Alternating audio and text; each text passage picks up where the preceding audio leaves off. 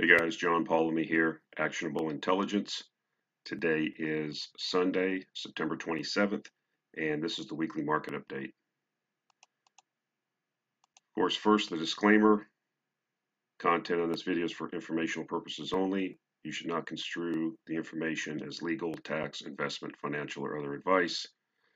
This is all general information and does not address the circumstances of any particular individual. This is your money, it's your responsibility. So, all right, this week in the reality check, wanted to show this chart. I thought it was interesting. And basically what this is a chart of the global debt to GDP. So this is the percentage of debt to global GDP. So all of the countries in the world, their total output and the debt. And you can see, even back in the early, 20 years ago, we were still, under 200%, but now it's just been climbing through over the last, since the financial crisis in 2008, we've been on this steady um, increase. And now with this COVID situation, you can see after 2008, the debt really took off, was up from about 200% to 220%. And now we've taken off again from 240 to 250, 260%. Well, it's at 252. It's an all-time high. Why do I want to talk about this? Because this is kind of like an abstract principle, something that most people don't think about, don't care about, don't think it has any bearing. But I would suggest to you that um, with the fiat monetary system that we have, this is a very important thing to keep track of. Why? Because with the debts being so large, you can pretty much determine that interest rates are going to be kept low for a long time. And the Federal Reserve of the United States has said that. They said that they're not even thinking about raising rates for 3 years or something. So, do I think this will stimulate the economy? No. What I think is going to end up happening is that there's a perception starting to be created and among the intelligentsia, at least in the US, that, well, these deficits and debt levels don't really matter because rates are low and we're paying it back to ourselves. All these canards and tropes that they roll out. And I think they're going to convince themselves to move towards this MMT situation. I've went over it before, Stephanie Kelton's book, The Deficit Myth. I just from a moral, ethical stance and a common sense stance, I don't think that a country or a people or a person or a company can just spend more money than it takes in ad infinitum. Now, I know all the arguments about, well, we owe it to ourselves and we can print our own money. I know all that, but there are what's known as the seen consequences, the known consequences, and then there are the unknown consequences. You could most certainly print all the money you want because you control the printing press and the reserve currency.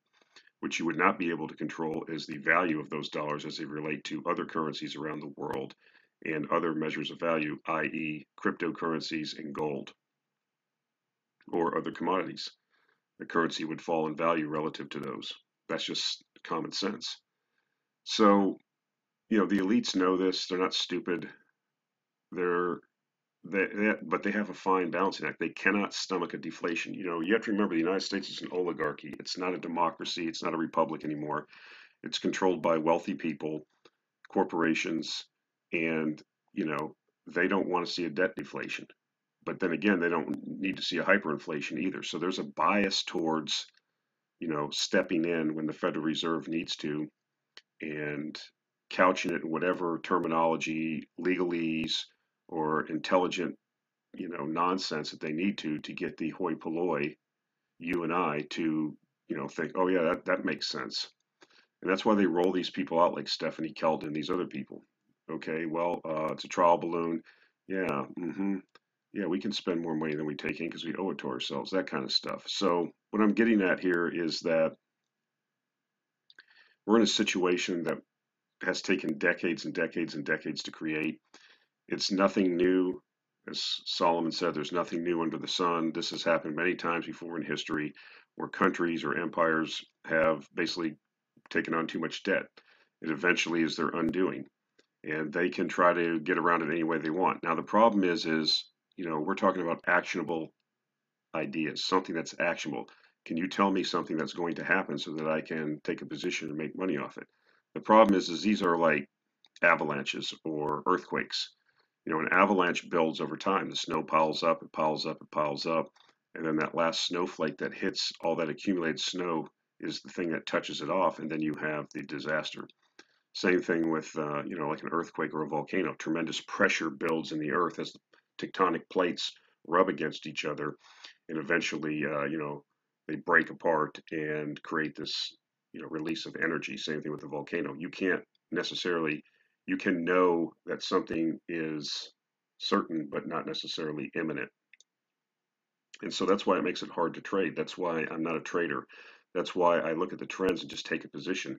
Now that can make you sound like a Cassandra or, a person that just says the same thing over and over. But I don't see any way out of this except for what has happened in the past, and that is to, for them to do what they're doing, which is, try to wave their hands and distract people and keep a debt deflation from imploding the economy. Now you will see what we'll see is, we'll have these liquidity injections, and the market loves it because the stocks go up. But then that juice runs out, that fuel runs out, and then you're starting to see what we're seeing now, right? We're overbought, and there's no more good news. There's no more heroin to get the high, and so things look like they might be rolling over. We've seen big pullback in gold and silver, for example. And all I can say about that is that, nothing goes straight up and nothing goes straight down. These are markets, they gyrate. And I said that when we're in this situation, if you want to be in this game, you have to understand something. There's going to be tremendous volatility, tremendous volatility. And a perfect example I will use just in my public utterances on various stocks, like Caledonia Mining. I sold a good part of that position. I got lucky and top ticked it at around $28 or $29 a share. The thing's dropped to 16. Nothing has fundamentally changed with the company, except for the gold price has come off about $200 an ounce. And yet the stock is down almost 50%. That's what I'm trying to tell you. There's going to be tremendous volatility. If you cannot stomach the volatility, then you can't really be in these markets. And that's going to happen, right? I mean, does anybody think that all of a sudden the Federal Reserve and the various governments around the world have got religion and now they're going to, well, we're not going to issue any more debt. We're not going to have any more programs. We're not going to print any more money. We're just going to keep doing it. We've seen the light now. We're going to have an austerity program. That's not what's going to happen. But there's going to be gyrations as news flow comes out, as people, you know, it, news ebbs and flows, and you just got to look past that. You have to look at what is the narrative? What is the thesis? Okay, it is that we have a tremendous amount of debt. We have more debt coming down the line. We have tremendous amount of unfunded liabilities, all kinds of problems, and we do not have our money anchored to something tangible. It's just fiat money. And the history of fiat money is they all get printed away to infinity. Now, this isn't something that's just here in the United States. I mean, I've shown this a couple of times, but I haven't shown it in a long time, but I thought I'd bring it back.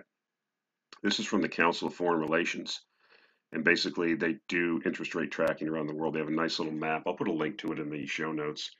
They have a nice little map that shows all the various countries in the world, and they show the color on each country that shows if it's tightening or easing. And right now, the majority of the countries in the world, you can see this is the index of global easing and tightening. We're at -10. That means most of the countries in the world are easing or printing money or have low interest rates. And that's been, the case for a while. You know, it started basically late last year. And I showed that before with this easing cycle. And now because of the coronavirus, we see the majority of the countries around the world with an easy money bias. How anybody thinks that that is not inflationary, well, I don't know. Now, what I suspect is going to happen is more populism, regardless of who gets into power. And I see, one of the arguments is, well, Japan and all these other countries have printed tons of money, they've done all these things, and they haven't seen inflation. Well, I would suggest to you that the inflation has been, in many cases, in stock and bond markets. And I think what's going to happen is tremendous fiscal stimulus packages. We've already seen it in Europe with the $500 billion stimulus plan that was announced. We've seen it here in the United States where we're just doing transfer payments directly to people. I suspect that regardless of who gets elected, Biden or Trump, there will be a massive stimulus program to get the money directly to the people.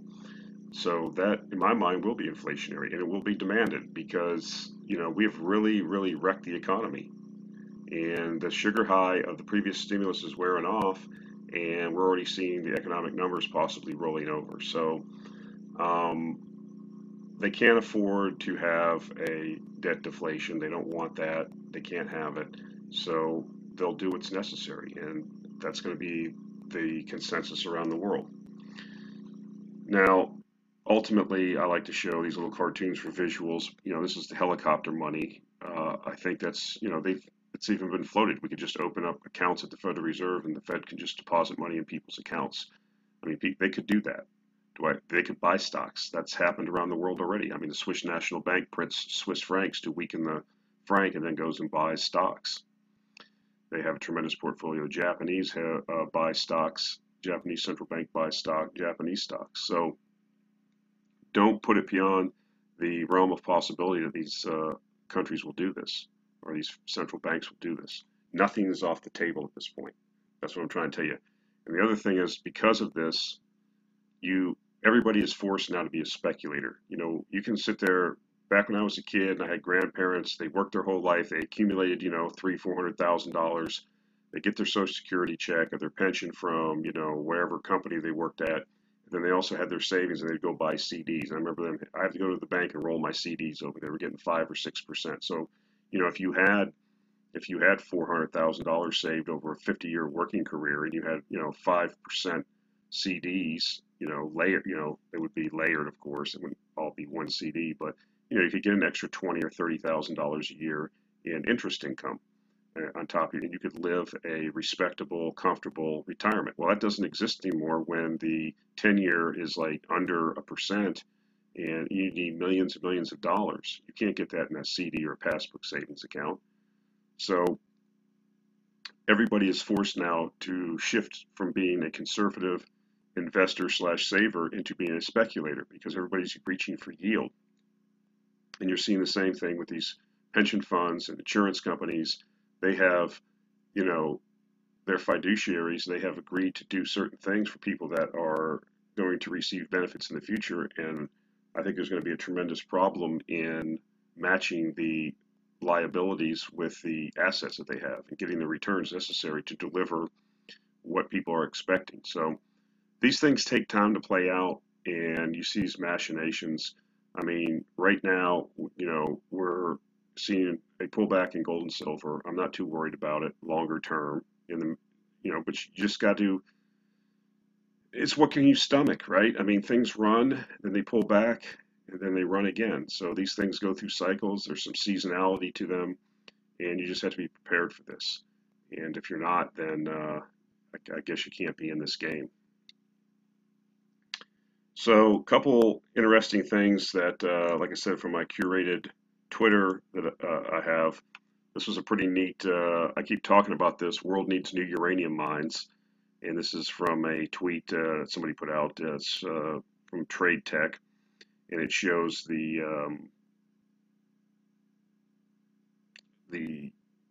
deficits, if you will, depletion of in-ground production inventory. And we keep talking about these different scenarios. The bottom line is that the nuclear industry is putting more plants online. Okay, like I said many times, I go to WNA site, I look at the new nuclear tab. There's always somebody commissioning a new plant, breaking ground on a plant, putting the steam generator in a new plant. I mean, there's constant news of new nuclear plants being built. Not necessarily in the United States, but around the world, it's happening. And these all require uranium as a fuel. What you never see discussed is no new uranium mines. So I know this has been tedious. I know it sounds like a pre-recorded message over and over and over, but this is a situation where eventually it's going to turn. It has to. The simple fact is that you cannot substitute any other material for the uranium that's required in a reactor for the reactor fuel. And there's been no new mines being built. So we're living off the investment that was made in mines, over a decade ago.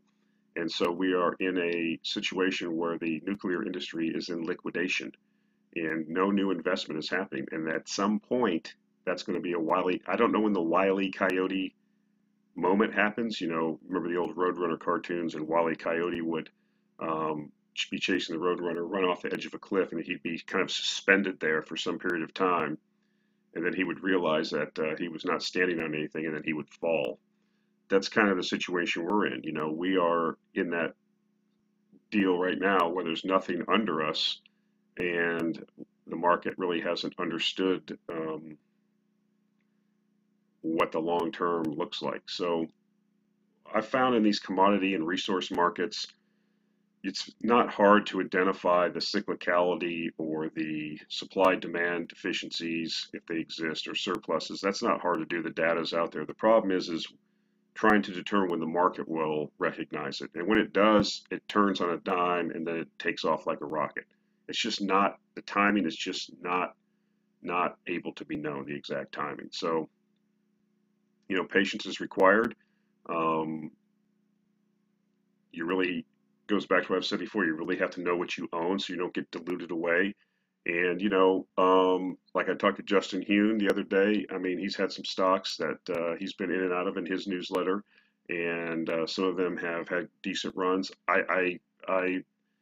I'm like this. I buy things that I think that are going to go up. I look at these as like call options that are kind of have no expiration on them. And I just sit back and wait. I'm a generalist investor. I just do not have the time to devote and build spreadsheets about every single mine when it's going to deplete. I just know that the investment hasn't been there to create new supply, and the demand continues to increase. At some point, those intersect and it becomes a problem. And what I hang my hat on is news like this. It's just China. I'll put a link to this article. Somebody did a good blog post where they put a lot of articles together. But China, we talked about this before, is ramping up their nuclear program to 6 to 8 reactors per year. That they want to get to 70 gigs by the end of by 2025, I think. I can't remember, or maybe it's by the end of this decade. I can't remember. But regardless, this country is going to be building a tremendous amount of nuclear reactors. And it's not the only country, right? India is doing the same thing. The Russians are doing it. You're seeing one-off reactors popping up all over the world. Poland's now talking about building nuclear. The UAE just commissioned its first reactor. All these different countries are going nuclear. Why? Because it's clean, cheap, and provides a tremendous amount of power for a small footprint. And it's relatively safe. More people have fallen off roofs installing solar panels and died than have died from nuclear accidents. So it's just a perception, I think, in the West that keeps it. But we're going to be cured of that too, because unless we want to regress, we're going to have to look to what is realistic and feasible, and not what is fashionable and stylish at the time. So I'm feeling pretty good long term on this, but like I said, these things, you can never tell the timing. You can see the storm coming, but you don't know the exact time it's going to hit. I thought this was interesting. I put this on here. Pemex, which is the Mexican national oil company, is cutting its output forecast. This is nothing new. It's been happening down there for a while. Mexico is cutting its 2021 forecast for oil production by 8.4% as the state producer struggles under a $107 billion debt load and the impact of the deadly coronavirus. Even the revised output numbers look optimistic, says Marco Ovidio, chief economist for Latin America at Barclays. It seems that they have not learned, he said, predicting that Pemex will fail to meet the lower target. Why I put this on here is twofold. This is a reminder that oil and gas production is an extractive industry, and it requires constant investment to arrest declining production. You're constantly fighting against decline, okay? And another reason I put this on here is because it opens up the possibility of increased market share for Canadian heavy oil, i.e. oil sands, SAGD operations, okay, that produce oil and ship it south. Most of the refineries along the Gulf Coast have tuned themselves up for, heavier crudes that they get from Mexico and used to be Venezuela. So those things go away, and then you have to retool the refinery to use the sweeter, uh, lighter crude that comes out of the Permian Basin. So what I'm trying to tell you here is twofold. There's an opportunity for some Canadian. I've been sniffing around. I mean, there's some tremendous values. I mean, Canadian oil and gas has just got decimated again in the last couple weeks. We saw the report by BP, and you saw BP's share price has got nuked since it came out with this ESG thing where it's going to reduce its exposure of its business to oil and gas. That stock got nuked. And I think, you've got a low price environment which drives capital away from out of these stocks. We're at the lowest percentage of the S&P for energy stocks ever at this point. Everybody thinks oil and gas is going away, but the thing that I find interesting is that, when I did the research, and I got this from a Guardian and Rosenzweig, their last quarter report, when they talked about the demand decrease that happened during the shutdowns, the economic shutdowns. We had a view that we thought maybe oil and gas demand would drop by, 25 to 30 million barrels a day because of the lockdowns. And that didn't happen. Even with all the lockdowns, everybody working from home, oil and gas demand only dropped about 12 million barrels a day from about 100 million barrels a day to like 88. So it's already recovered, more than half of that already. So what I'm trying to tell you is that oil and gas is so ensconced into our economy, into our lives. This view that you're just going to be able to get rid of it or not live without it is, I think it's naive. It's magical thinking. So what I'm getting at is it's been so maligned, so ignored. The people that know it the best, even don't really want to be in the business anymore, it seems like, and it's just everybody's so beaten down. So this is a time of where, contrarian thinking comes in. I mean, if you really believe that oil and gas demand has peaked and that it's going away, then that's fine. You should invest accordingly. But remember that cigarette usage in the United States and most around the world, at least in the developed world, has been going down over time.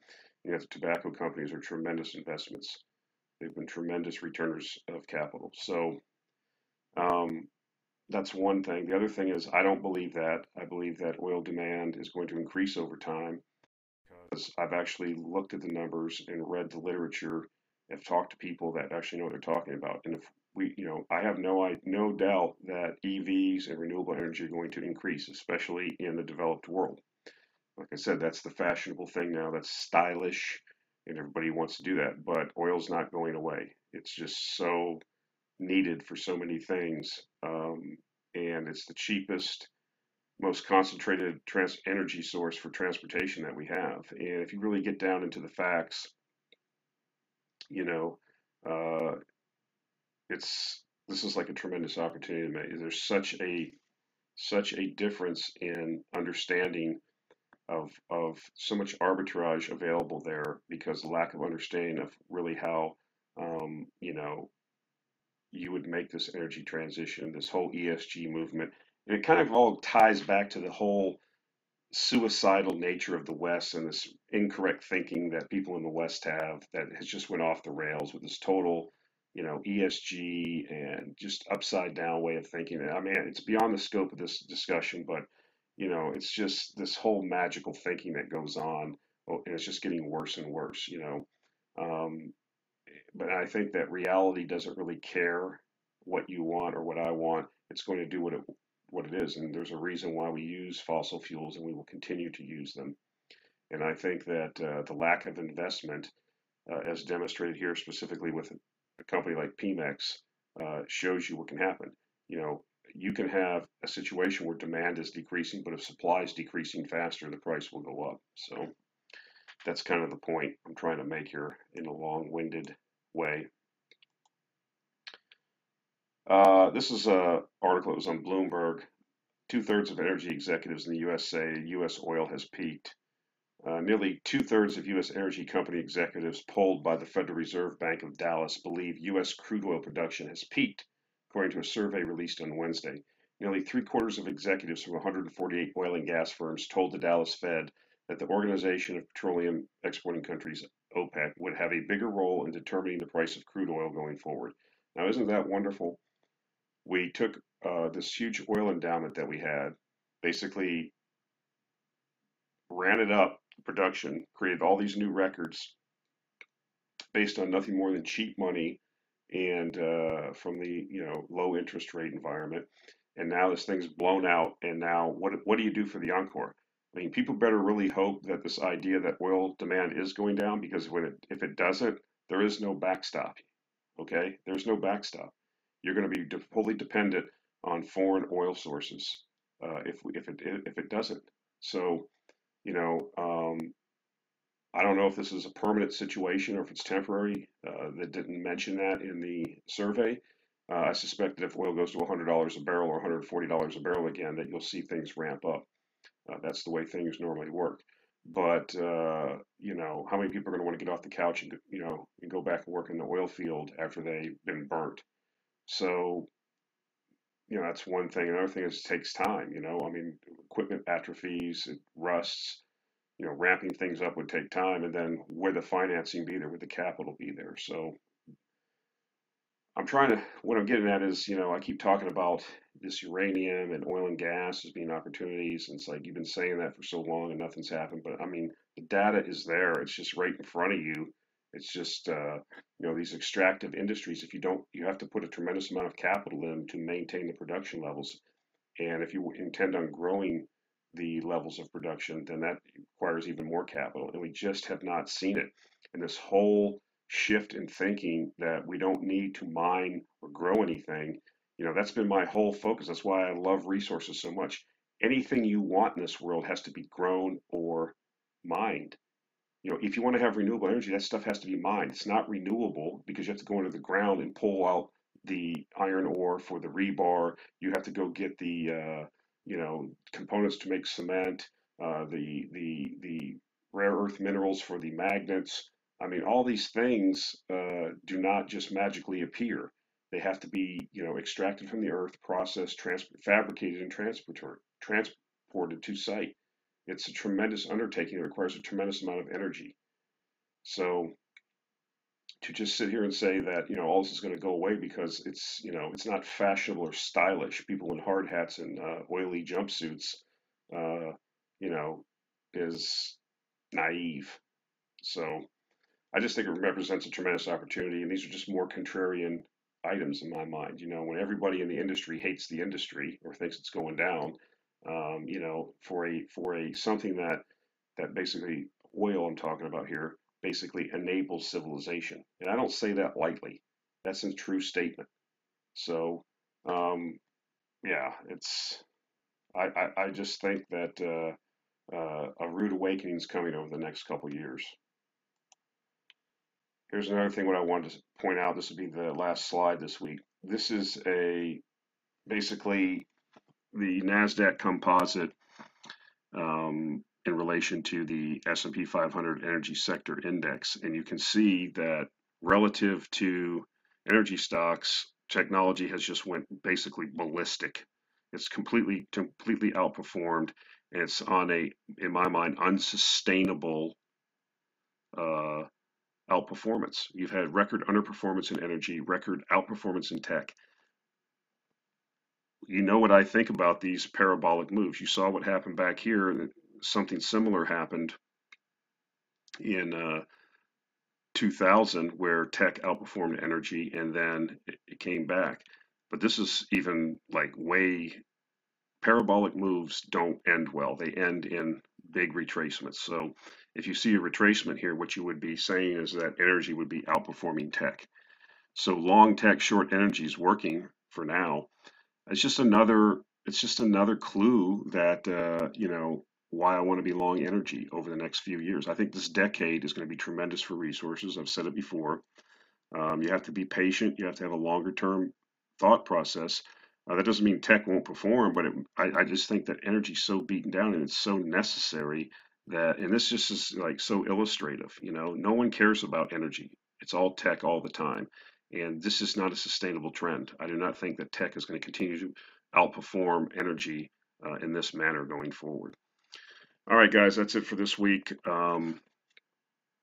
Appreciate the support. We're creeping up slowly but surely on 5,000 subscribers. So please subscribe. Please share these videos.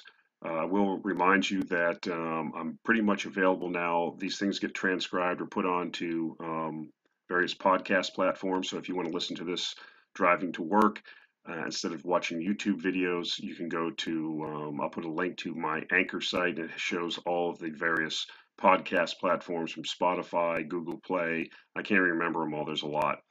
And you can, whatever podcast platform that you like, you can listen to these on that platform. That was something that the folks wanted, so we did it. It was easy to do, and we were glad to do it. Um, Please support us if you can by leaving comments, by upvoting us, by sharing these videos and these podcasts. Make comments on the podcast if you're able to. I appreciate it. Anything helps because the algorithms want to see interaction and they'll get us in front of more people. Now, if you like the commentary and you'd like to know how I think is the different ways to take advantage of the commentary that we're putting out, then you can subscribe to the Actionable Intelligence Alert newsletter. It's $150 a year. You get 12 issues. And like I said, I think that this is going to be a tremendous decade for us. So that's it for this week, guys. I appreciate it, and we'll talk to you next week. Thank you.